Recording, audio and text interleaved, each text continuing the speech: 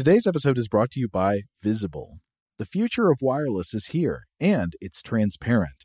Switch to Visible, the wireless company that makes wireless visible. Get a one-line plan with unlimited 5G data powered by Verizon, just $25 a month, every month, taxes and fees included. No hidden fees, no surprises, no, really. What are you waiting for? Get with the times and switch to Visible at Visible.com. Monthly rate on the Visible plan for data management practices and additional terms, visit Visible.com. When you drive a vehicle so reliable it's backed by a 10-year, 100,000-mile limited warranty, you stop thinking about what you can't do and start doing what you never thought possible. Visit your local Kia dealer today to see what you're capable of in a vehicle that inspires confidence around every corner. Kia, movement that inspires. Call 800-333-4KIA for details. Always drive safely. Limited inventory available. Warranties include 10-year 100,000-mile powertrain and 5-year 60,000-mile basic. Warranties are limited. See retailer for details. As important as choosing the right destination when traveling is choosing the right travel partner. Gene Fodor. Gene, was good. But be careful, because the worst trips result when two partners have two different agendas. The CIA really need your help, Gene. Freeze, Americano! Gene, run! Listen to Fodor's Guide to Espionage on the iHeartRadio app, Apple Podcasts, or wherever you get your podcasts. If you want to level up your marketing and business knowledge, look no further than the Marketing School podcast, hosted by Neil Patel and yours truly, Eric Su. It is the #1 marketing podcast on Apple and number 15 on business in the United States. Now, if you want to listen to interesting conversations with operators that have been there, done that, also with other interesting guests, then listen to Marketing School every weekday on the iHeartRadio app, Apple Podcasts, or wherever you get your podcasts. Are you a Stuff to Blow Your Mind fan? Are you a New Yorker? Do you plan to attend this year's New York Comic-Con? If so, then you've got to check out our exclusive live show, NYCC Presents Stuff to Blow Your Mind Live Stranger Science. Join all three of us as we record a live podcast about the exciting science and tantalizing pseudoscience underlying the hit Netflix show Stranger Things. It all goes down Friday, October 6th from 7 p.m. to 8:30 p.m. at the Hudson Mercantile in Manhattan. Stuff You Missed in History class has a show right before us, so you can really double down. Learn more and buy your tickets today at NewYorkComicCon.com/NYCC-presents. Welcome to Stuff to Blow Your Mind from HowStuffWorks.com.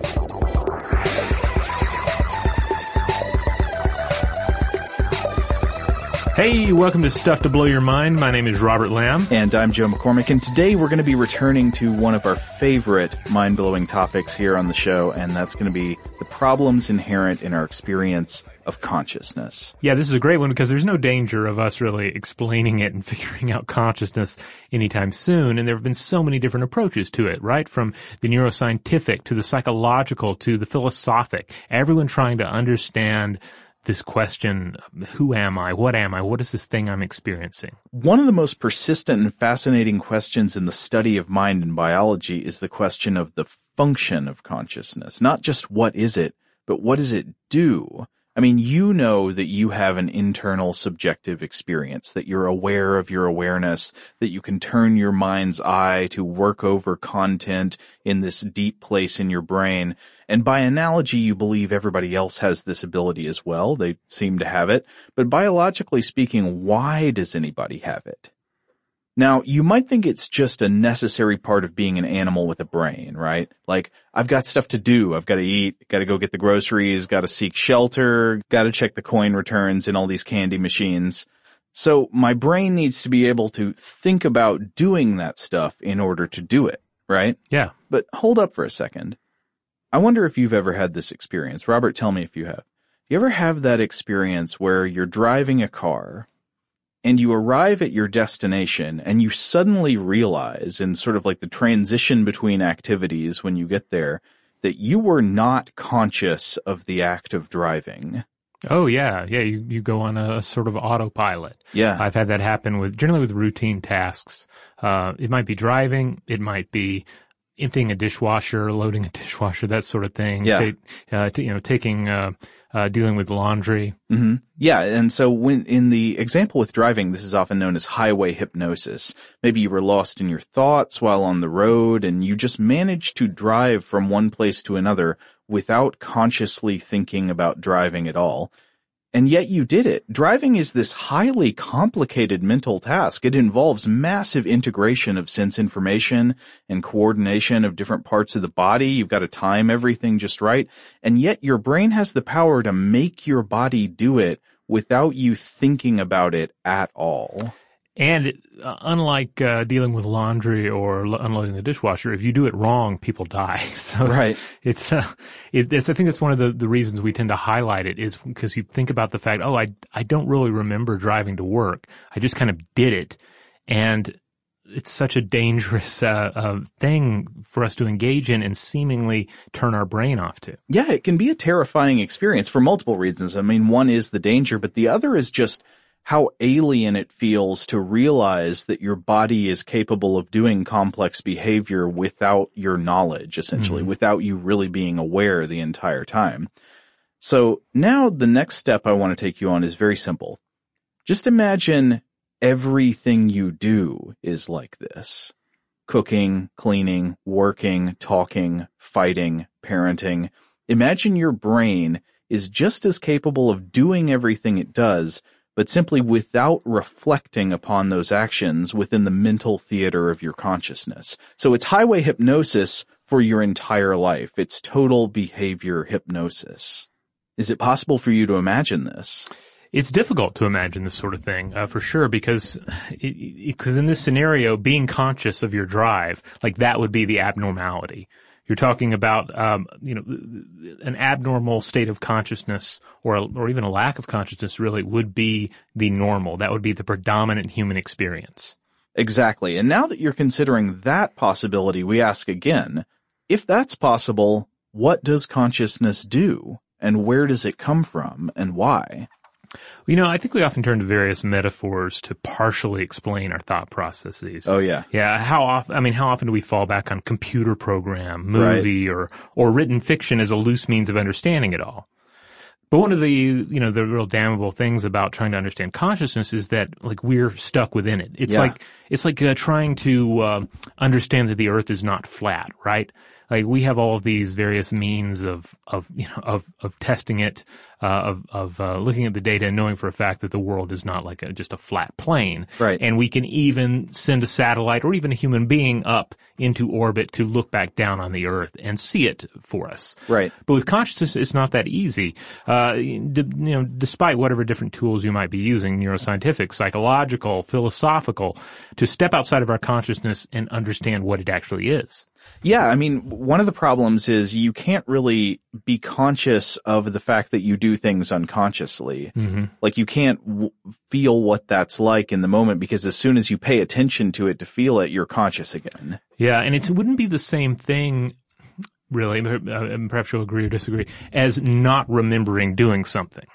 Right. You could have been conscious of doing something and then had amnesia and forgotten about it. Yeah. Or, you hear people about people who, consume too much alcohol and have a blackout experience. Yeah. Or, accounts of people who use Ambien to sleep and they do something that they do not remember. Right. And, various other psychological factors that can create that experience. Like, but order 30 frying pans on Amazon. You don't know why. Right. But for what we're talking about here, this is a case where, yes, you remember driving to work, but you weren't really there for it. Yeah. Yeah, it happened, but it just, your mind was not present. Right. Likewise, it's not like undergoing anesthesia and just being out for the course of a surgery. In thinking about all this, I often come back to a quote from the author R. Scott Baker, who was recently on our show, and he said this about consciousness: "The magic can only vanish as soon as the coin trick is explained. In this case, we are the magic." So, I often think about that when trying to unravel consciousness. Like, we're within consciousness, we're creatures of consciousness, and then to try and take it apart is to take apart ourselves. Well, I know Scott has some anxieties about I don't want to put words in his mouth, but I think he has some anxieties about, the consequences of explaining consciousness too much? Like, if you do explain it, does that create a sort of crisis of meaning, of existence? Yeah, the semantic apocalypse. Yeah. So this leads us into what we're going to be talking about for the next 2 episodes of the show. This is going to be the first part of a 2-part series where we're going to be discussing a fascinating hypothesis in the history of psychology known as bicameralism. Now, specifically, we're going to be looking at the work of the American psychologist Julian Jaynes in his 1976 book, The Origin of Consciousness and the Breakdown of the Bicameral Mind. The 2 episodes that we're going to do are going to break down roughly like this. In the first episode, we're going to just try to explain what Julian Jaynes' theory of the bicameral mind and of modern consciousness is, and how he gets there from the problem of consciousness. And then in the second episode, we want to discuss his argument, like his evidence for the theory of the bicameral mind, how he sees evidence of this in history, and maybe some reactions to the idea since the bicameral mind. And we should be super clear here at the beginning that this was and still is a controversial hypothesis.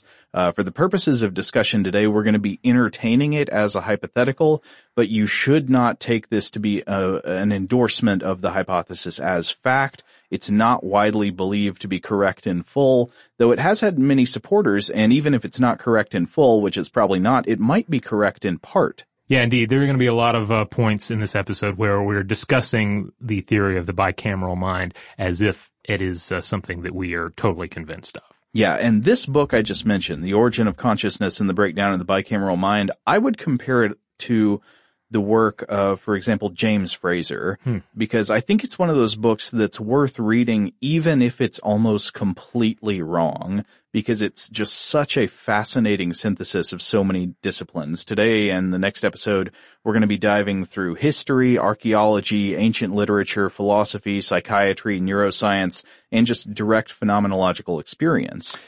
I read that Dawkins criticized, well, what Dawkins said of the book is that it's either Richard brilliant, Dawkins. Yeah, either said that it's brilliant or it's rubbish and that there's no in between. I disagree with that. I would. Yeah, I think that it's very possible that it is both brilliant and wrong. Yeah, if nothing else, I think it serves as a fascinating thought experiment. Yeah. What if this is true? What if this were true? And how does it force us to reinterpret the past and the legacy of our species? Yeah. So even though I suspect its conclusions are probably wrong, or at least wrong in part, this is one of the most interesting books I've ever read in my life. So strap in. I think we should start just by giving a straight version of Jaynes' conclusion and then work our way back to it. Does that make sense to you, Robert? Oh, yeah, that's pretty much what he does in the book. Yeah. Here's this amazing theory of what consciousness consists of and what it used to consist of or not consist of, and then he works backwards from there. Right. And so here's the most basic summary I can give of his conclusion. Until roughly 3,000 years ago, human beings were not conscious. Around that time, modern human consciousness began as a cultural invention, probably in Mesopotamia, that spread across the world over time. And before that time, for thousands of years, almost all humans were not conscious in the way we are, but instead were commanded in all novel behaviors by hallucinated voices that they called gods. And I just want to drive home the impact of this. The argument is that ancient peoples did not think like we think. The God-run human, as he refers to him at one point, experienced something that for us would feel like an altered state of consciousness or a spiritual event, as if we were hypnotized by a voice like that of a god, and it just told us what to do. And then catastrophe forces us to learn consciousness, and in doing so, we ceased hearing the voices of the gods as we once did. Yeah, so just to be clear about this, what is being proposed is in this period, which he calls the period before consciousness is the period of the bicameral human being. Mm-hmm. In the bicameral mind, there was no consciousness. There was just action commanded by hallucinated voices from another part of the brain that was believed to be a god. Yeah, and we'll get into the idea of schizophrenia as it relates to all this in the second episode, but Jaynes does say that, like, straight up, this was a time when everybody was essentially schizophrenic. Now, one of the things that's interesting about this is it runs counter to a lot of what we do when we read ancient literature and flip through ancient history, is that I would describe my experience this way. Maybe you'll tell me whether you think it's the same for you. When I read a work of ancient poetry, or I read about, very, very ancient, like the ancient Egypt or ancient Mesopotamia, stuff that goes way, way back from before the Roman Empire, say, I feel like on the face of it, I encounter humans who are completely alien to me. I feel like I can't identify with them, and I don't understand the way they're being described. And what usually happens is I say, okay, well, this is just a problem of translation. Like, I'm not getting some things about the cultural ways that their lives are communicated through this literature and recorded. So I just need to find ways of seeing the analogies between people like us and people like them, and say, okay, here, they were really more like us, and here's why things are being misunderstood. But another way, do you kind of have that same experience? Yeah, well, it depends. I mean, definitely, I would say the oldest civilization that we continually discuss here is probably, ancient Egypt. Mm-hmm. And, we've touched on the fact that, like, the religion of ancient Egypt did not travel well beyond its borders, and that they were a really alien people to try and understand. So, yeah, I definitely feel that whenever we're researching the ancient Egyptians, and to a certain extent, I felt that when we were talking about, ancient Mesopotamia as it relates to, the Tower of Babel. Oh, yeah. But there's, I feel like there's often also this issue that I guess is best summed up by, the various medieval pieces of art where such as, the stuff by Bruegel, the Elder, where you have some sort of mythic thing going on, like the Tower of Babel, but then you also have scenes of everyday life. And so I think, well, if I'm encountering something that doesn't feel very human and looking at an ancient culture, then perhaps that's because this is just like the skeleton of experience. This is just the heroes, the gods, the myths, and very little is recorded of daily struggles and daily life. Yeah, but what if the issue is not so much that the ways they're similar to us is being lost in translation, but it's that we're reading it basically correct at face value, and they just weren't like us. Yeah, I feel like it's kind of a challenging perspective to try and wrestle with, because I want to humanize figures of the past, especially, people in other cultures. Right. It feels wrong to say, look at ancient Egyptians, individuals in ancient civilizations of Asia or Africa, and think of them as alien, to think of them as having a different thought process than we have. Right. I mean, one way I think that we're resistant to that is that there's a sort of implied, like, denigration in that, saying like, oh, if they were very different from us, they weren't as good as us. And we certainly don't want to think that way, but it might just be the case that their internal mental life was very different than the internal mental life of people on Earth today. Yeah. And before we dive in any deeper, I do want to point out that, yes, the bicameral mind is referenced in HBO's Westworld, and I really love Westworld. I think it's a wonderful show. However, I think you'll find that the idea of the bicameral mind and the ramifications of bicameralism are far more complex, rewarding, and terrifying than anything that's explored in that show. I totally agree. I remember that it came up, but I don't remember there being much about it in the show.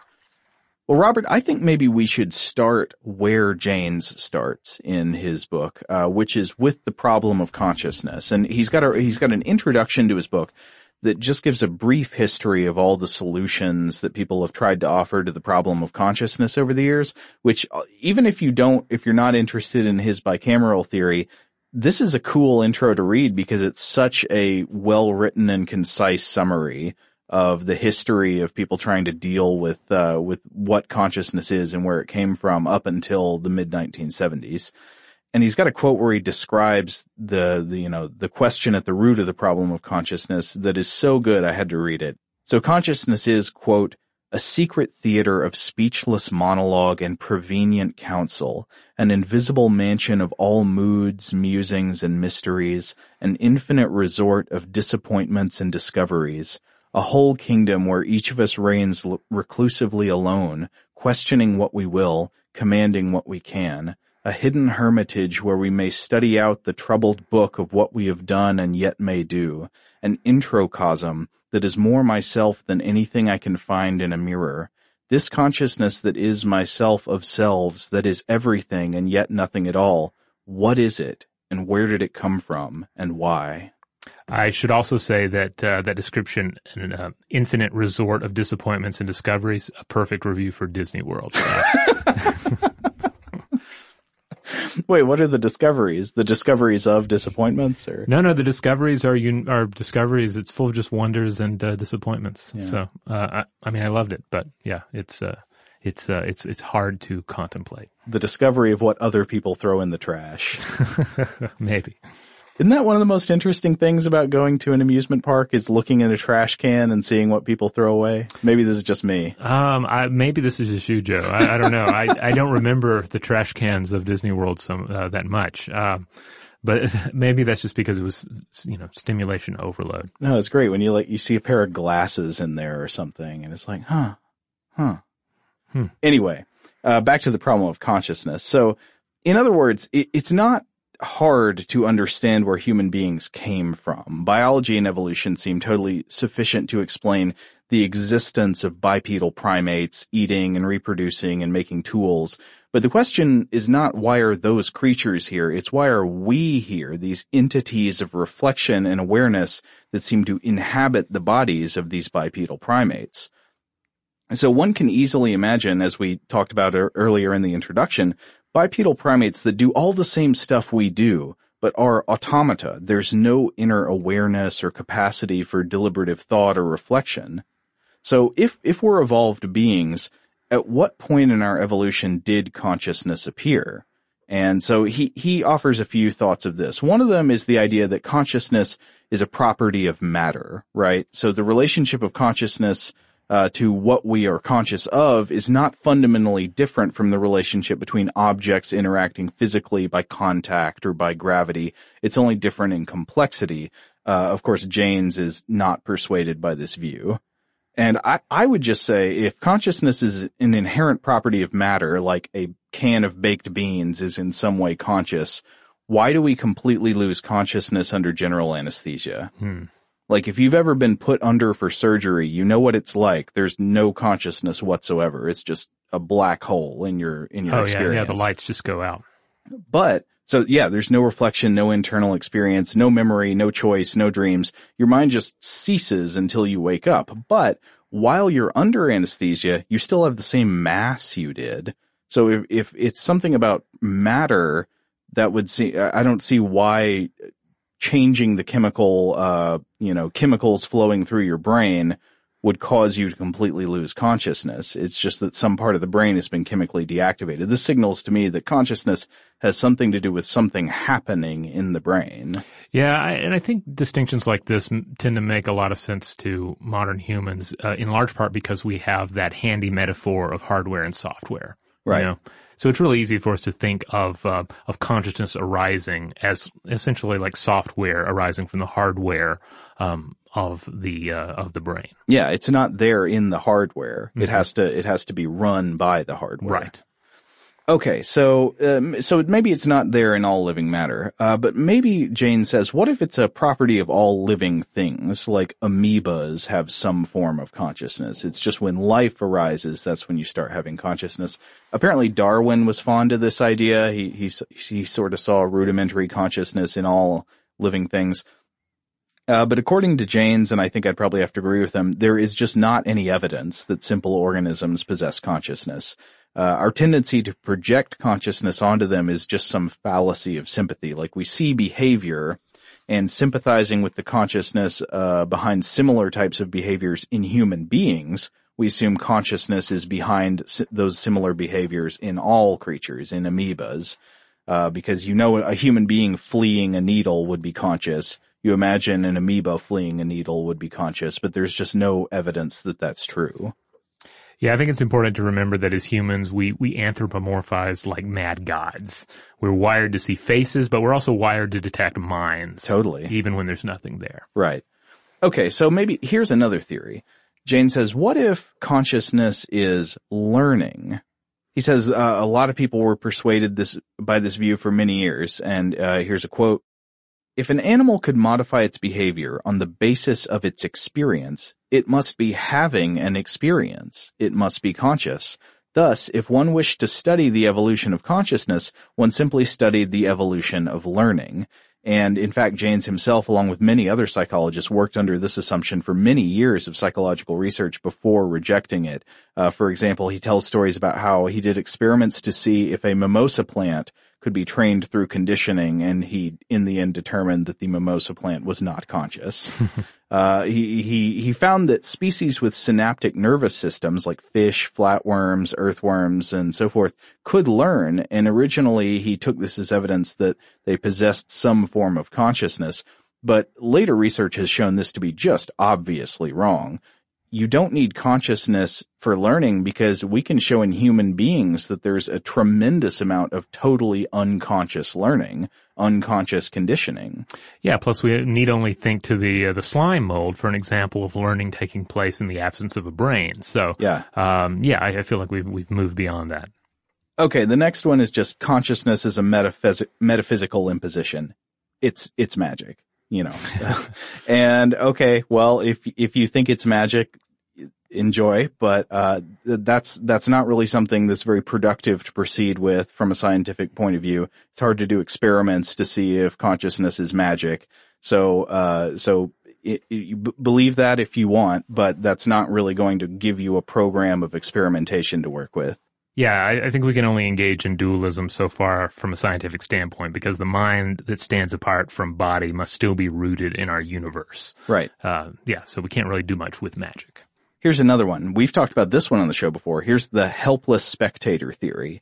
Consciousness does nothing, and in fact, it can do nothing.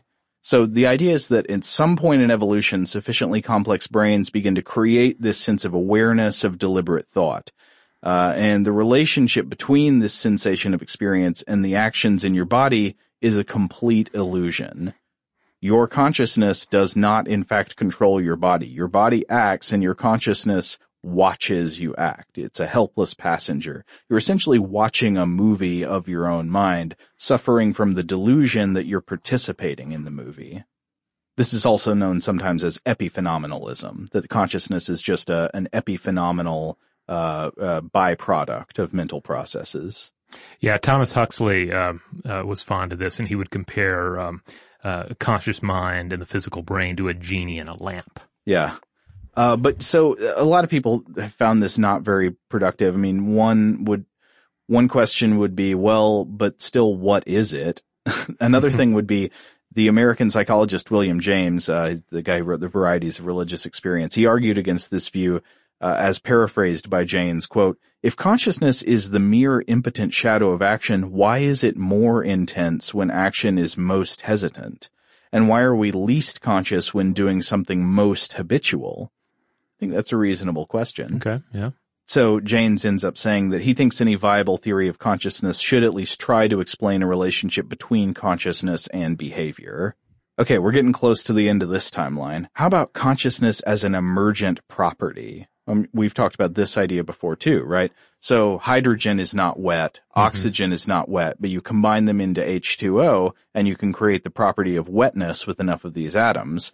So in that sense, consciousness would be a property of certain arrangements of matter that is more than the sum of its parts. It's sort of a feature emerging from interactions. Like from a sufficiently complex biological system. Exactly. So this may be true, and for Jaynes, I think he correctly reacts to this by saying, well, it's not that that's false, it's just that doesn't answer the question. Consciousness may in fact be emergent, but so what if it is? Still, what is it, and what does it do? Then we get into the middle of the 20th century with a really, really distressing viewpoint. Consciousness doesn't exist. Oh. This is often identified with the behaviorist school of psychology, like B.F. Skinner, very strong in mid-century psychology. Jaynes says, quote, it is an interesting exercise to sit down and try to be conscious of what it means to say that consciousness does not exist. Yeah, some would call that kind of mental exercise meditation. Yeah, okay. I believe it's Eckhart Tolle who frequently advises one to think the following: I wonder what my next thought is going to be. Ooh. In order to clear the mind. And what a paralyzing thought. Well, no, I wouldn't say paralyzing. It's liberating. You know, you can just sort of sit there, and if you ask yourself, well, I wonder what my next thought is going to be. What's my next thought going to be? And then you kind of, or at least I kind of feel things, feel like the weight of the default mode network, the weight of consciousness kind of lifting for a second. It's kind of like standing on one leg to relieve the weight on the other. Yeah, that's appealing. So Jaynes has a fairly substantial discussion about the influence of behaviorism. And so the behaviorist school of psychology had a research program that, just to summarize, it tried to focus exclusively on externally measurable behaviors. And it posited that these behaviors could be explained by the interplay of mere instinctual reactions and stimuli. Or not just instinctual ones, I mean conditioned reactions. It was big on conditioning. And it was not really interested in inner experience. And Jaynes says that in the beginning, what behaviorists were really saying was consciousness is not important. And this sort of transformed into the doctrine that consciousness does not exist. And Jaynes actually believes that by focusing on these externally measurable actions, behaviorism was very useful. It sort of got psychology out of that squishy realm of philosophy that you think about with like Freud and Jung and made it a more respectable experimental science. But Jaynes says, quote, "But having once been part of its major school, I confess that it was really not what it seemed. Off the printed page, behaviorism was only a refusal to talk about consciousness. Nobody really believed he was not conscious." So the way I interpret that is that behaviorism was in fact a method, not a theory. And it did a lot of good for psychology, but now that psychology has sort of like had its room cleaned up by this process of going through a behaviorist phase, you can return to introspective experience, the internality. What is consciousness? What does it do? Where did it come from?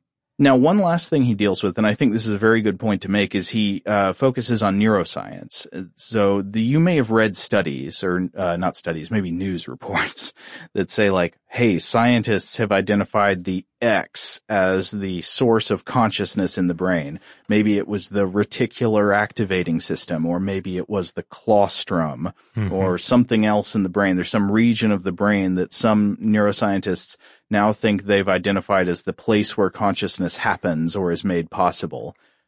They may be right. It may be that you can isolate some sort of on-off switch for consciousness in the brain, but yet again, I would say this doesn't answer the fundamental question. You've just basically narrowed down the physical space of the tissue that generates it. You still have the question of what is it, where did it come from, and what does it do? Yeah, if I drill a hole through like a hard drive, am I necessarily drilling a hole through like the seat of like the center of computation, or am I just disrupting the integrated system that makes it possible? Yeah. You could identify some part of a computer that you say, well, without this part of the computer, it couldn't compute. Yeah, I mean, I can steal like the battery off of somebody's laptop. Right. But that really doesn't necessarily answer this like deeper question of like, what is the nature of computing and why does it occur? Much easier to answer in the discussion of the nature of a computer. Yeah. And I have to say, we went into this a little bit in the episode, Where is My Mind? Yeah. So that's a good one to refer back to if anyone wants more on this topic. All right, on that note, we're going to take a quick break. And when we come back, we will dive right back into consciousness. Today's episode is brought to you by eBay. eBay Motors is here for the ride. Remember when you first saw the potential? And then, through some elbow grease, fresh installs, and a whole lot of love, you transformed 100,000 miles and a body full of rust into a drive that's all your own. Look to your left. Look to your right. It's official. No one's got a ride like this. There's nothing else that sounds like, feels like, or looks like the set of wheels in your garage. With over 122 million parts, you can make sure your number one ride or die stays running smoothly, so there's no limit to how far you can take it. Brake kits, turbochargers, engines, exhaust kits, roof racks, LED headlights, bumpers, whatever your baby needs, eBay Motors has it. And with eBay Guaranteed Fit, it's guaranteed to fit your ride the first time, every time, or your money back. Plus, at these prices, well, you're burning rubber, not cash.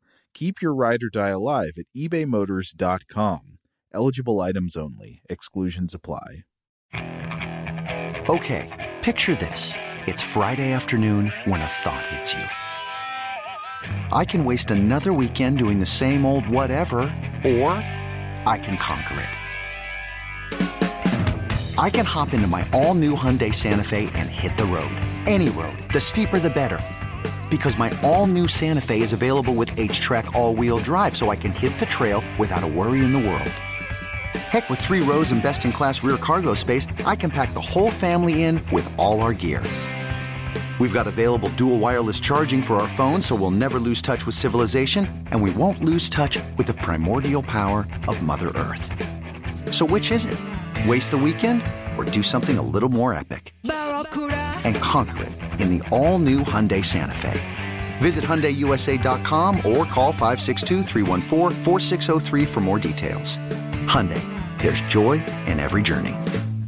Today's episode is brought to you by Visible.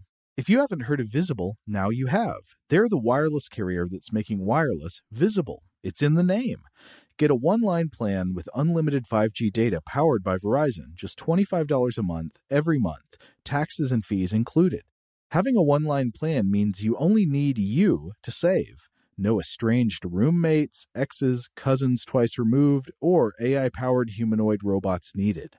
And because $25 a month really means $25 a month, you can call, text, stream, whatever, as much as you want without worrying about getting dinged at the end of the month. No hidden fees, no surprises. No, really. It's like the old saying goes, you can't judge a book by its cover, but you can judge a company by its name. So spread the word.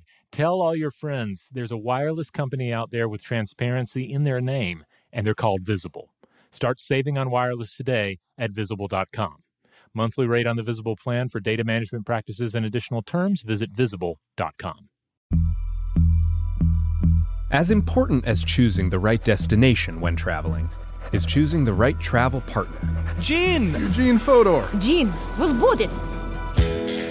Much of the joy you will find on the road comes from the person you share it with. So you write the books, Gene, and Vlastar runs the business. I understand now. It is a wise man who marries a wiser woman. But be careful and choose your travel partner well, because the worst trips result when two partners have two different agendas. Get down! I'm not stupid, Gene. Something is going on, and it's high time you tell me the truth. Freeze, Americano!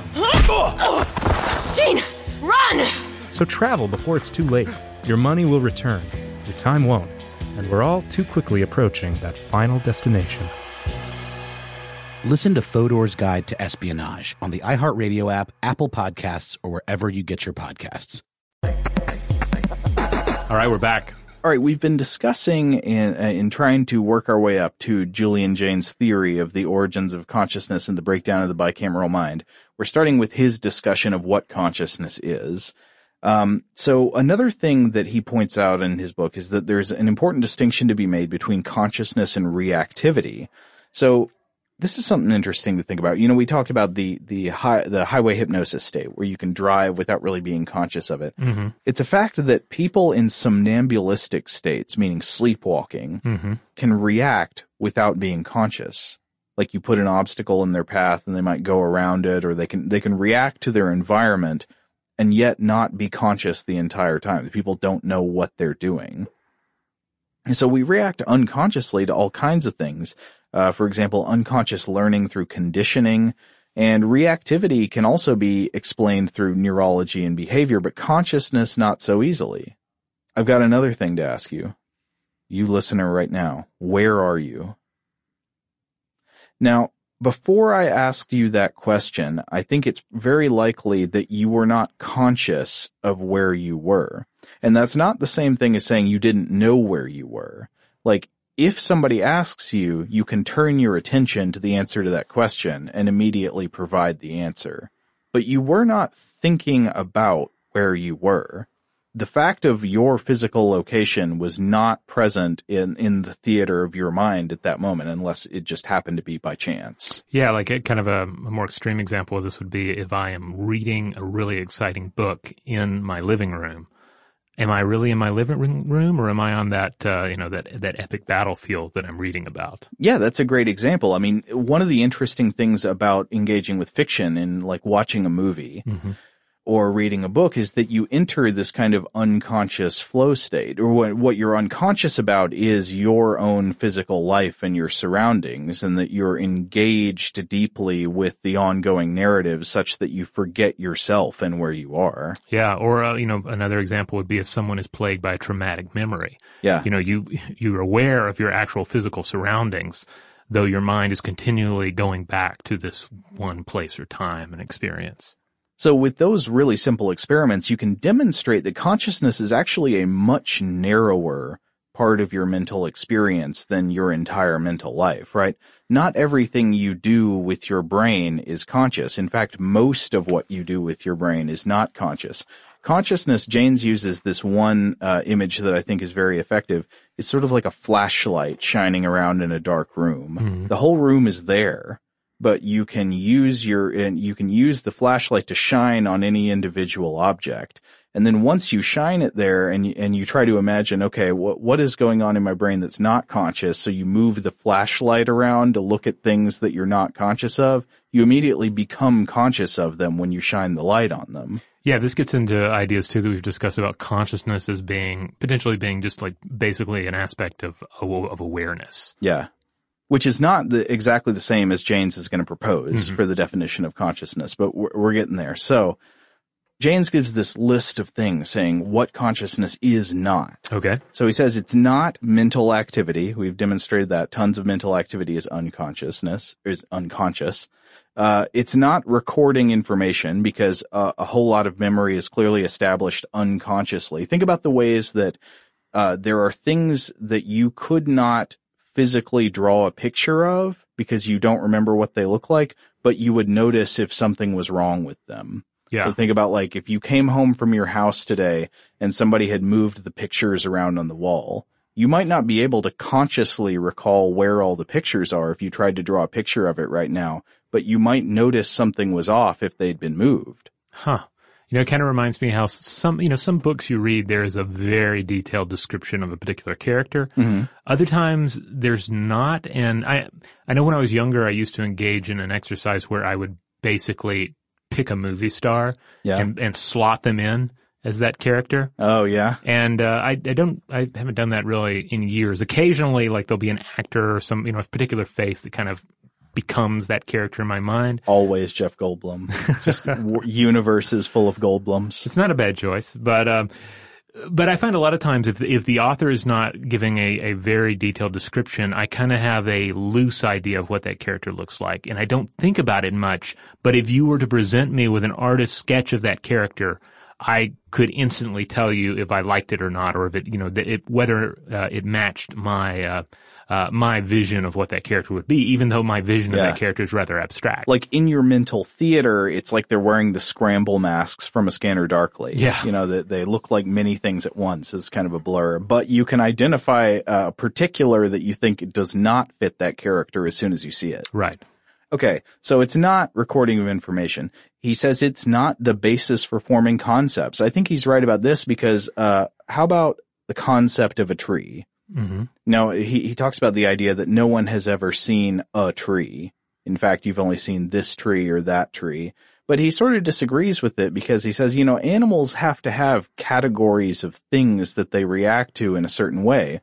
So it would kind of be hard to imagine the life of a squirrel if a squirrel did not have something like the concept of a tree. It's got to be able to scramble into a tree that it's never scrambled into before by recognizing it as a thing that can be scrambled into, which is a tree. Yeah, and it's difficult, I think, for us to think about that kind of thing because it's very difficult for us to think about it outside of language. Yeah. So Jaynes says that consciousness is not, in fact, the basis of learning, and we know this to be true through experimentation now. Signal learning happens automatically. Now that's just like, conditioning, Pavlovian conditioning. You see a signal and you expect something to happen according to association with it. Skill learning also seems to happen when we're least conscious. Think about training. You ever trained for like some kind of athletic feat or trained on a musical instrument? You probably know from experience that you can't focus too much on your actions. You have to sort of let go and not overthink it. Mm-hmm. How about solution learning? He talked about how even the solutions to like working toward a goal or a problem, the solutions are things we arrive at unconsciously. So he describes this experiment where students were performing an experiment on their professor, where every time the professor moved to the right side of the room, the students, instead of being bored, paid rapt attention, and they laughed really hard when he would make a joke. And so by, the end of a week, he's basically so far to the right of the room that he's going out the door, and he was not aware that they had been training him this way. Interesting. He says consciousness is also not the process of thinking like making judgments. So here's a quick test. Hold two objects in each hand, or one object in each hand. Which one is heavier? All right, so you think about that and you make a judgment, but you're not conscious of how the judgment arises. Your brain just sort of presents the answer to you, right? One feels heavier and your brain tells you that's the one that's heavier.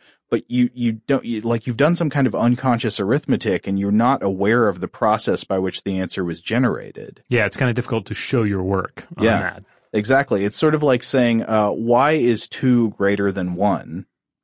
Or like I give you two numbers, 6 and 4, which one is larger? You can't explain a conscious process of deciding which one was larger.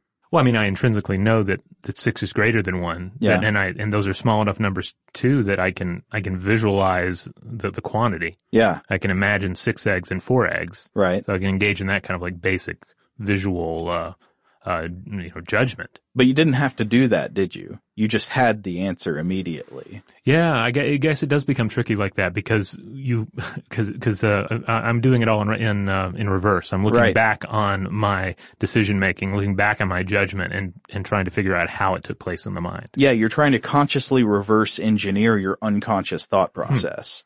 So here's another one he mentions. Let's go with a pattern. Tell me if you can say what comes next. A, B, A, question mark. B. Right. Everyone can get the answer. It's totally simple, but notice how you're not consciously aware of how the answer is generated. You can consciously reflect on the answer once you have it, but it's not generated by consciousness. It's just there. Yeah, this is actually a standard part of testing for kindergartners, by the way. My son just went through this, and I got to see like the questions he was asked, and one of them involves a couple of different rounds of this to see what kind of pattern recognition they have. Yeah. So here's a crazy thing. He says that consciousness is not even the process of reasoning. How would that be the case? Surely we think reason has something to do with consciousness, and it may have something to do with consciousness. Like, for example, reasoning may require conscious laying of the groundwork of sort of the reasoning space. But it is curious to pay attention to stories of scientists coming up with answers to like complex mathematical problems or physics problems. They very, very often report that the solutions come to them out of the blue when they're doing unrelated activities. Like there's a story about how Einstein had to be careful when he was shaving because suddenly solutions to problems in physics would leap into his mind and surprise him when he hadn't been thinking about them, and he had to be careful not to cut his own throat with his razor when this happened. Huh. That's interesting. Yeah, I mean, I think we can all relate to situations where you go out on a walk or you engage in some of their activity, and that's when the thoughts begin to come. Yeah, it's like it's in the bath that you have your eureka moment. Yeah. So having excluded all that stuff in deciding what consciousness is, it's time to get to the bones here. Jane says, or would this be the meat? Would it be the bones? Would it be the fat to chew on? Well, let's go with the meat. The meat. Okay, maybe this is the meat. So Jane says, again, I'll just hit you with it and then we can try to explain it. Consciousness is a metaphor-based model of the world, and it arises from language. Without language, according to Jaynes, you could not have consciousness. And it comes from the way we use language to create metaphors and how those metaphors themselves lead to new ways of thinking. So how does this work? Well, let's explore real quick. So a metaphor is actually, when you think about it, one of the most fascinating things about language. It's a thing that without language we cannot do, right? Mm-hmm. Language makes metaphors possible. And it's the use of a term for one thing to describe another because of some kind of similarity between them or between their relations to other things. That sounds kind of complex, but you use metaphors in your life. You basically know what they are, right? So he introduces two terms for the two halves of a metaphor. You got the metaphrand, which is a new thing, a thing to be described that you don't already know about. And then you've got the metaphyre, and that's the known thing, the thing in relation used to describe the new thing. So here's an example. Let's say there's a new species of beetle that's got a large horn protuberance branching off of its head. That's the metaphrand. It's something new. You got the metaphyre, something you're familiar with, a stag and its antlers. Mm-hmm. And the metaphor is a stag beetle. Okay. But I'm guessing this also applies to, say, like the metaphrand could be a feeling that I have. Exactly. And then the metaphyre is, say, a tiger. I've seen a tiger, but this emotion that I'm feeling is new to me, but I can use the tiger as a way to describe what I'm feeling. Exactly. Now that is one of his key insights. We use metaphyres based on the natural physical world around us to understand the metaphrands of inscrutable internal consciousness. So you have mental activity that is turned into a metaphor through comparison to some concrete action in the world, and this process gives rise to conscious thought.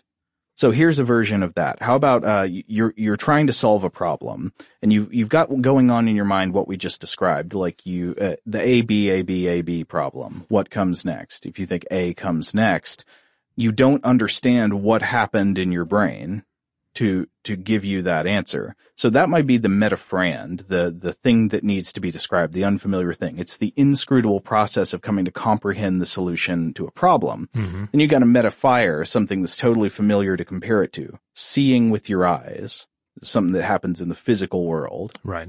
The metaphor is, the conscious thought is, now I see the answer. Hmm. So consciousness for Jaynes is something that is taking place in a metaphorical mind space that is an analog of physical space in reality. It's when we invent this metaphor of a world inside to match the world outside, and we use metaphors from the physical world to understand and describe our own mental activity.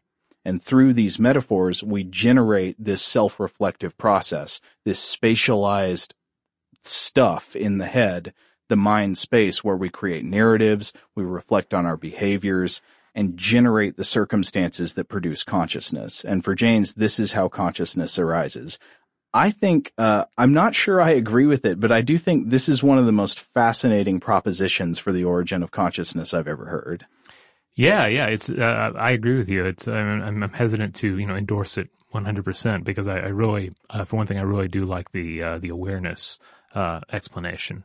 But yeah, when I start thinking about the power of metaphors, it does have a bit of, it does feel true. Yeah. I mean, it's amazing the way metaphors do pervade our thinking about things. It's one of the funny things about language is that language makes metaphors possible, but almost all language is built out of metaphors. Mm-hmm. Even the word metaphor is a metaphor. Like the word metaphor comes from the Greek meaning to carry across. Mm-hmm. So you've got this abstract action of taking the meanings of one word and putting them on another word, but then it is described in terms of a physical concrete action in the world that we're familiar with, carrying one thing to another place. Yeah, so even if you think you're being very literal, you're still walking on metaphors. Yeah, I mean, pretty much the only language that is not based on metaphors is that of the physical concrete world and basic activities in space. So Jaynes gets to what are the most important features of consciousness. So like what is consciousness according to him? He says one of the main features is spatialization. And this means that conscious thoughts metaphorically seem to take place in a, quote, mind space, which is not a physical space. And within the mind space of consciousness, things that do not in reality have a spatial quality become what he calls spatialized, that is, imagined with spatial qualities. So, for example, time. In direct experience, we apprehend time as this continuous, impermanent succession of moments, right? It's hard to describe how you experience time without using a conscious metaphor that turns it into space. Yeah. Like, how can you even describe what time is without changing it into space in your consciousness? Yeah, I mean, you end up having to come up with some sort of physical description. Like, for instance, Kurt Vonnegut in Slaughterhouse-Five had the description for for a linear experience of time of a man on a train with blinders on looking at mountains roll by, and he can't turn his head. Yeah, exactly. So much like that, in our unconscious direct experience, each moment is sort of lived in and then disappears. But in our conscious mind space, we can organize temporal events into a timeline, something that does not exist in any detectable way in reality. There is no such thing as a timeline in the world. It's only a mental construct. So consciousness makes the past and the future comprehensible and organizable to us. Suddenly, when you have consciousness, the past and the future in some sense exist. Yeah, and this is cool because this ties into some past discussions we've had about the difference between linear existence and modern humans and the more cyclical existence of the past. Yeah, totally. Another feature he isolates of being unique to consciousness, he calls it excerption. So this is when you isolate a detail for attention, using it to represent the whole. So I'm going to ask you, Robert, what did you do the summer after ninth grade? I have no idea. I have no idea whatsoever. No. I'd have to really think about it. I guess I probably... Summer hypnosis, just totally a blank. I don't know. I mean, if you'd asked the question about an earlier year, I could have said, I went to scout camp, or I went to this camp or another. But for ninth grade, I'm not sure what I did. Well, okay. So I want to say for most memories, time period memories, I would ask like that. You probably have at least one image rise to the top from the time I ask you about. And that is the excerpt that represents the summer. Mm-hmm. And then from that one excerpted memory, it might be an image, it might be a specific episode you recall. From that one excerpt, you can associate around to others that have something to do with it, rather in this imagined physical spatialized timeline or by, sort of theme associations. And this is a process that we know as reminiscing, right? So think about how a human like us without consciousness could recall information about the past. It's impossible to imagine that person reminiscing. Does that make sense? Like a person without consciousness might be able to use information from their past to make a decision about the future. And so they'd have memory, and the memory could be recalled, but there would be no process of wandering through the mind space of the memory theater, looking at one excerpt of the past after another, right? Huh. Well, it's crazy to try to imagine that, because it would mean that you could not look longingly back on something in the past. You couldn't experience nostalgia. You couldn't, one would wonder even if you could be traumatized. I mean, maybe you could, because you could certainly have positive and negative associations with events, and you could have things you wanted that would be associated with past stimuli, but you couldn't wander through your memory, because what would you wander with? So a bicameral human who had been, experienced a horrific burn, they might have a strong reaction to seeing fire. Yeah. But they wouldn't just be, say, sitting there eating their, their grass and their berries, and then just think out of the blue, ooh, fire is terrifying and I'm afraid of it. No, I think they probably wouldn't. Yeah, they would not have memories of that event. The memory would be accessible and useful to their brain and behavior. Huh. But they wouldn't go back to the memory and experience it with their attention. So in a sense, kind of liberating, because you wouldn't be sitting around constantly fretting about the past and the future. Right. Okay, so I asked just the question, if you didn't have consciousness, what would you wander through your memory with? The thing you wander through your memory with is the next feature Jaynes identifies, the analog eye.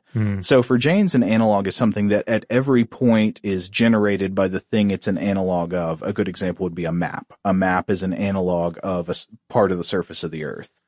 So the analog eye that Jaynes talks about is the mental analog of your body in reality. And it moves mentally through mind space to observe and perform metaphorical, quote, action within the mind space. If that's thick, just think about it's the mental version of you that does the looking. So when you wander through your memory, it's your analog eye that does the wandering. It's the mental representation of yourself as a subject. Yeah, worth noting that in his book, he does stress that the analog eye came into being toward the end of the second millennium BCE. Yeah, and that's about the time that he's saying that the bicameral mind largely began to transition into the conscious mind.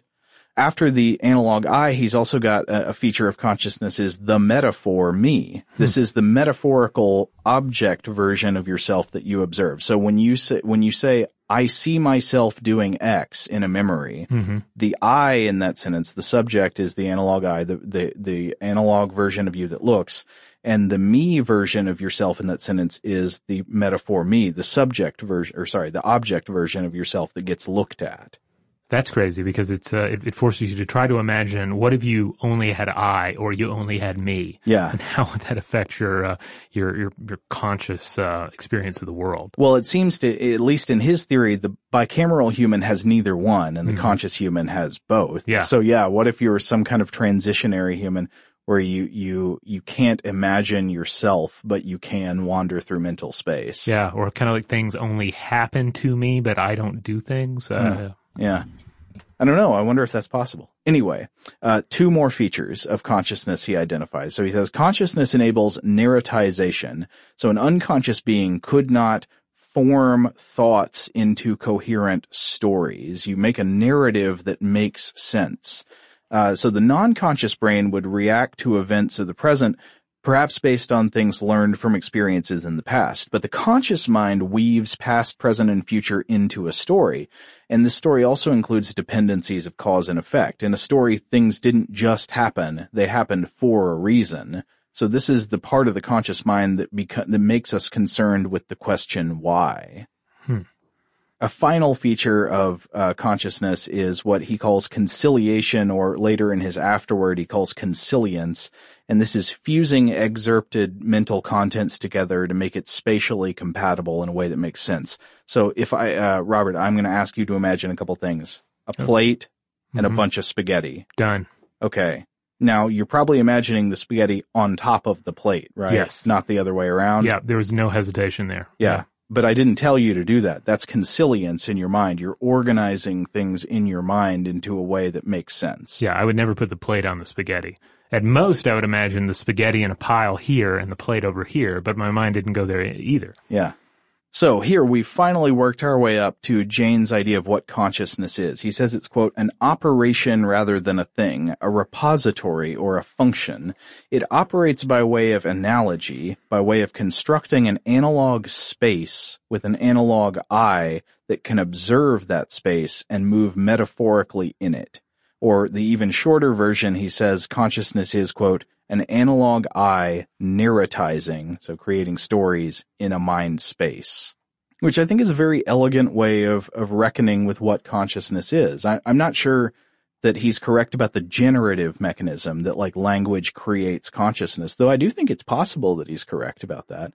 I'm not sure he's right about that, but I do think the way he describes the phenomena of it is very credible. Yeah. All right, on that note, we're going to take one more break. And when we come back, we're going to transition from James's views on what we have now and get into this concept of the bicameral mind, what came before. Today's episode is brought to you by eBay. eBay Motors is here for the ride. Remember when you first saw the potential? And then, through some elbow grease, fresh installs, and a whole lot of love, you transformed 100,000 miles and a body full of rust into a drive that's all your own. Look to your left. Look to your right. It's official. No one's got a ride like this. There's nothing else that sounds like, feels like, or looks like the set of wheels in your garage. With over 122 million parts, you can make sure your number one ride or die stays running smoothly, so there's no limit to how far you can take it.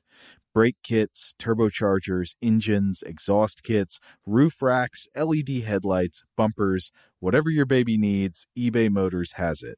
And with eBay Guaranteed Fit, it's guaranteed to fit your ride the first time, every time, or your money back. Plus, at these prices, well, you're burning rubber, not cash. Keep your ride or die alive at ebaymotors.com. Eligible items only. Exclusions apply. Okay, picture this. It's Friday afternoon when a thought hits you. I can waste another weekend doing the same old whatever, or I can conquer it. I can hop into my all-new Hyundai Santa Fe and hit the road. Any road. The steeper, the better. Because my all-new Santa Fe is available with H-Track all-wheel drive, so I can hit the trail without a worry in the world. Heck, with 3 rows and best-in-class rear cargo space, I can pack the whole family in with all our gear. We've got available dual wireless charging for our phones, so we'll never lose touch with civilization, and we won't lose touch with the primordial power of Mother Earth. So which is it? Waste the weekend or do something a little more epic? And conquer it in the all-new Hyundai Santa Fe. Visit HyundaiUSA.com or call 562-314-4603 for more details. Hyundai, there's joy in every journey. Today's episode is brought to you by Visible. If you haven't heard of Visible, now you have. They're the wireless carrier that's making wireless visible. It's in the name. Get a one-line plan with unlimited 5G data powered by Verizon, just $25 a month, every month, taxes and fees included.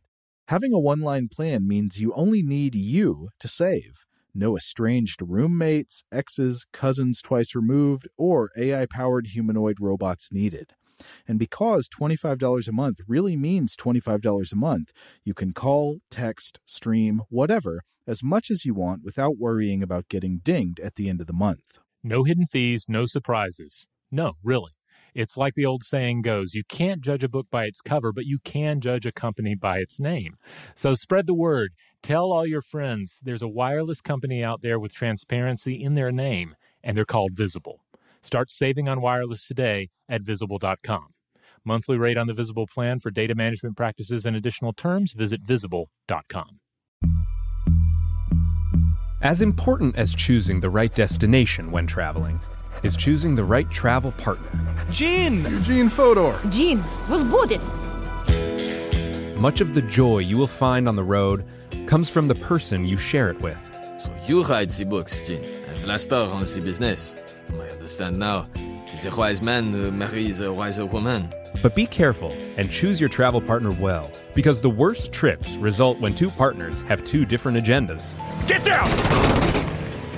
I'm not stupid, Gene. Something is going on, and it's high time you tell me the truth. Freeze, Americano! Gene, run! So travel before it's too late. Your money will return, your time won't, and we're all too quickly approaching that final destination. Listen to Fodor's Guide to Espionage on the iHeartRadio app, Apple Podcasts, or wherever you get your podcasts. All right, we're back. All right, so it's time to explore the bicameral mind as proposed by Julian Jaynes. Yeah. So we talked at the beginning about how you can have this experience of highway hypnosis. Your body can perform complex behaviors with you really just not being aware that it's happening. Your brain's working all the stuff. It's pulling the levers. It's using your vision and your hearing, and it's making your body move, but you're just not there for it. Mm-hmm.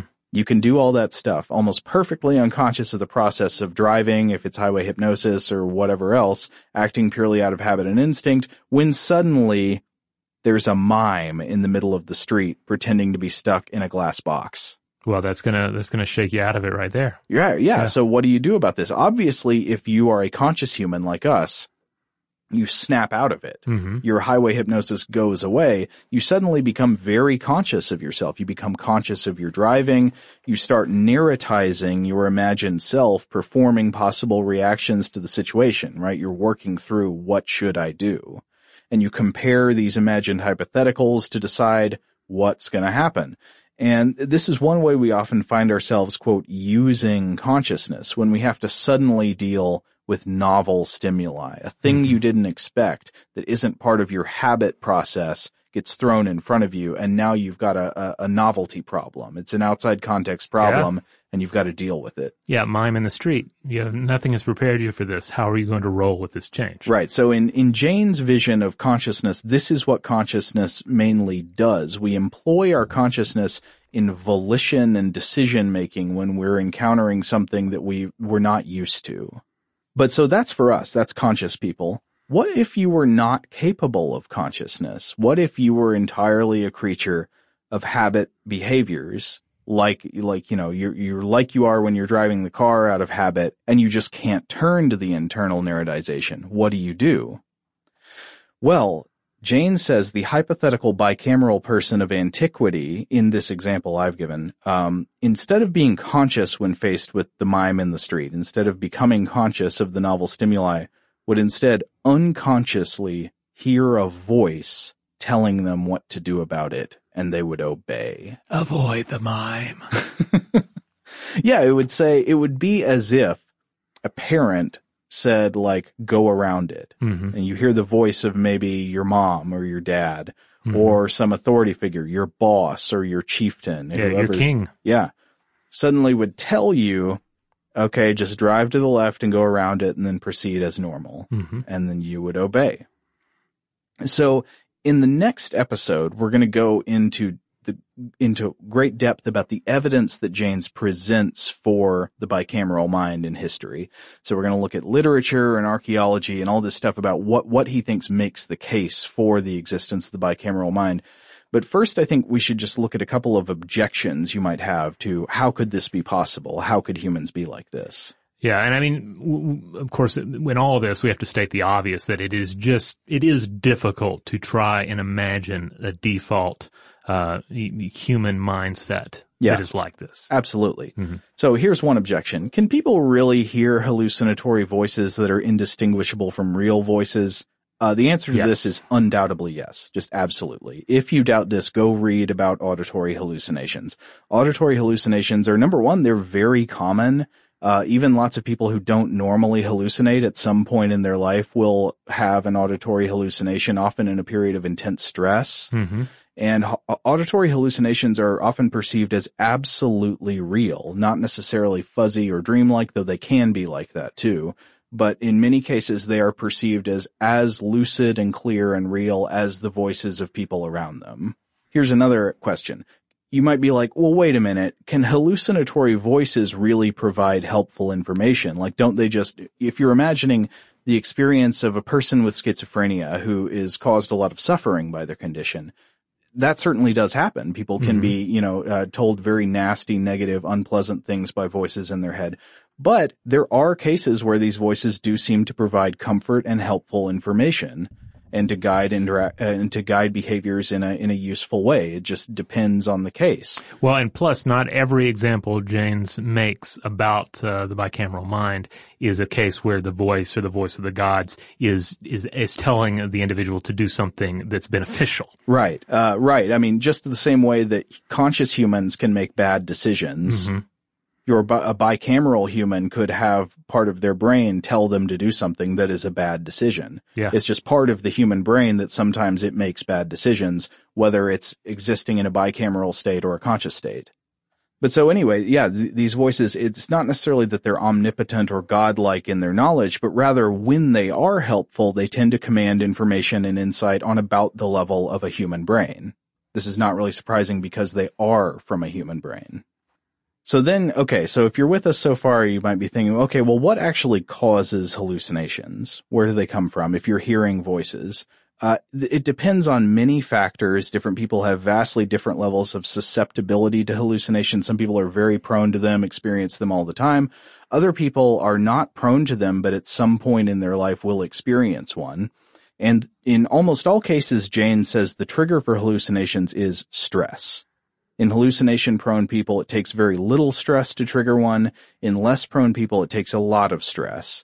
Jaynes says, quote, "During the eras of the bicameral mind, we may suppose that the stress threshold for hallucinations was much, much lower than either normal people or schizophrenics today. The only stress necessary was that which occurs when a change in behavior is necessary because of some novelty in a situation." This is what we were talking about with the mime in the road. Mm-hmm. You've suddenly hit something that your habits do not account for, and you need to make a decision based on volition. So, resuming the quote, "Anything that could not be dealt with on the basis of habit, any conflict between work and fatigue, between attack and flight, any choice between whom to obey or what to do, anything that required any decision at all was sufficient to cause an auditory hallucination." To get back to Westworld just a little bit, I mentioned that they use the bicameral mind in that series, and the idea is that at an earlier point, the robots essentially had a bicameral mind where the creators were speaking in their head. It does remind me of a lot of the modern science of drones, where you have a, quote, man-in-the-loop scenario, where you could have you have a machine that's going about its business, and when necessary, a human adjusts the behavior of the machine. Yes, totally. Or I think about like the hybrid machine-human chess players. Have you read about this? No, I haven't. Well, I don't know if it's still the case. For a while, so you had the point where suddenly the best chess programs could outperform the best human players. But then there was a period, and we may still be in that period, where, in fact, better than the best chess programs are players that are chess programs assisted by human players. Okay. So it's almost like, the chess program, it basically knows what to do all the time, but maybe to introduce some novelty, the human player steps in and does something clever. Huh. All right, well, what about neurological evidence for this hypothesis? Right. So this is one where I don't want to go into a whole lot of detail on Jane's hypothesis because, for one thing, a lot of it, we don't want to get too bogged down here. And in the next episode, we're going to primarily talk about evidence that Jaynes presents for the theory. But his neurological hypothesis may also just, in some cases, be proven wrong by later experiments. And we'll talk about that some more in the second episode. But here's the gist. There is generally a sense in which the two hemispheres of the brain, the right hemisphere and the left hemisphere, are genuinely divided and can, in some senses, act independently, almost as if they were two separate persons. Now, I think we've talked about some of the evidence for this before in episodes in the past, right? Oh, yeah. Yeah, and we certainly have talked about it when we've discussed unihemispheric sleep. Yeah. And what it would be like if a human experienced unihemispheric sleep.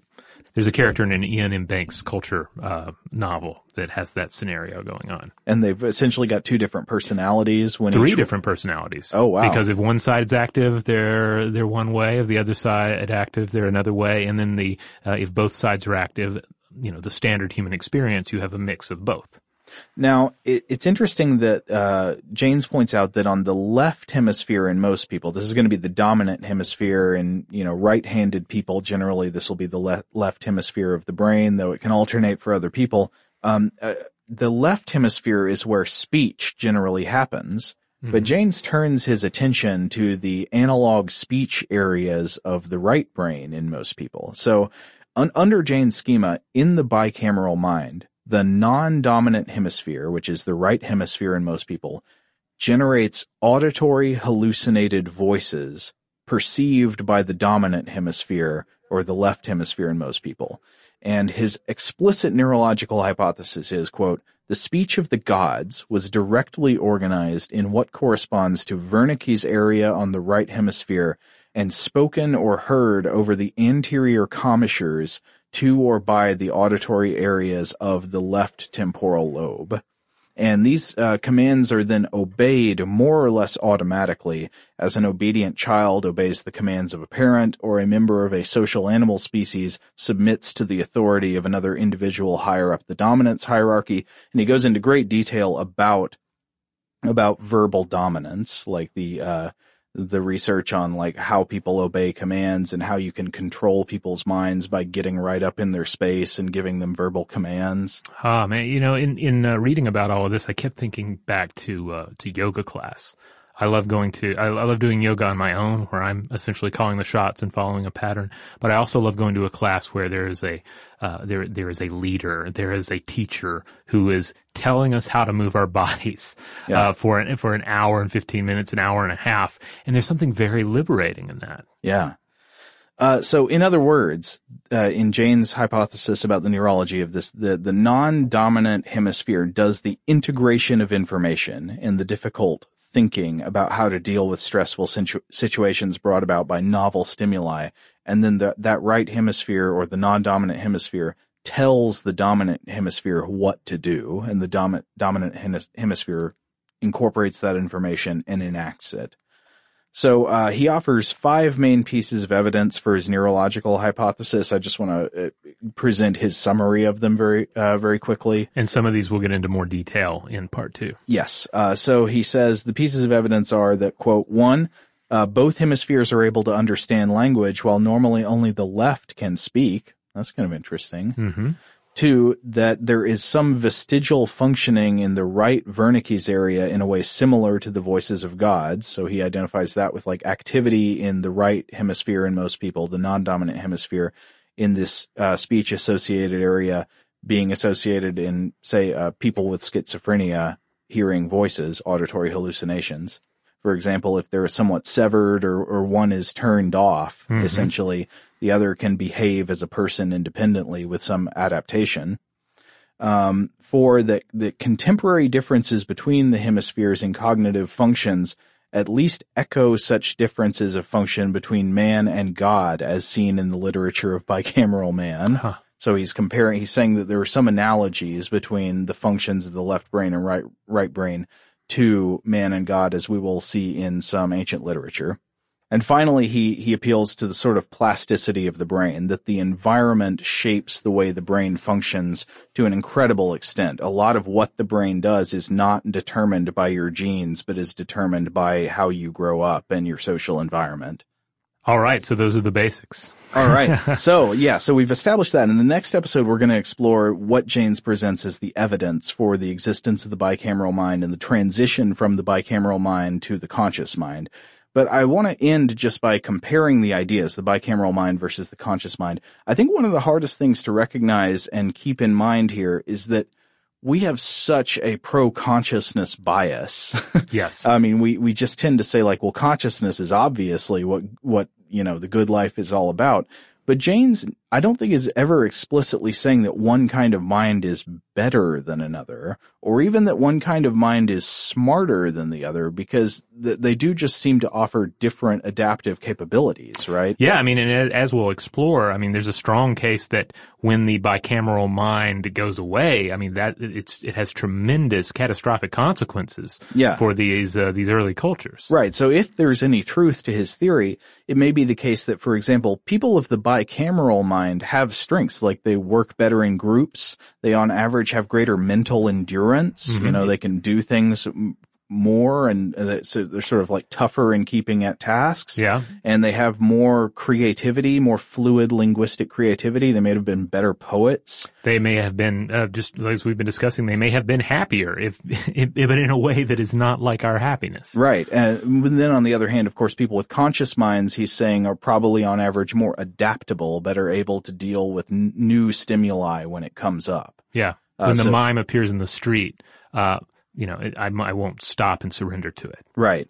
But the takeaway, if there's any truth to Jaynes' theory, I just want to stress, is not bicameral mind equals old, stupid, and bad. Right. And conscious mind equals new, smart, and good. They're subjectively different models of experiencing the world with different strengths and weaknesses. However, the message is still that ancient people were strange. Ancient people to us were alien to us. Yeah. So in the next episode, we're going to run through historical, religious, and even modern cultural evidence that he says supports this theory. So if you thought there wasn't enough bloodshed in this episode, hang on, because empires will fall, gods and goddesses will rage, the whole 9 yards, the whole Clash of the Titans will take place in the second episode.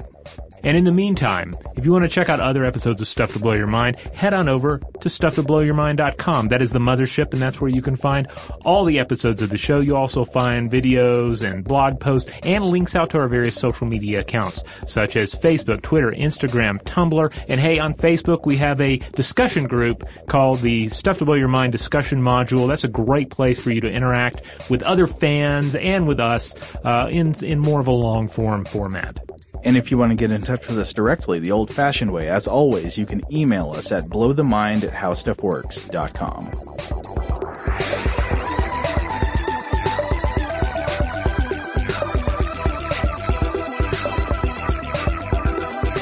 For more on this and thousands of other topics, visit howstuffworks.com.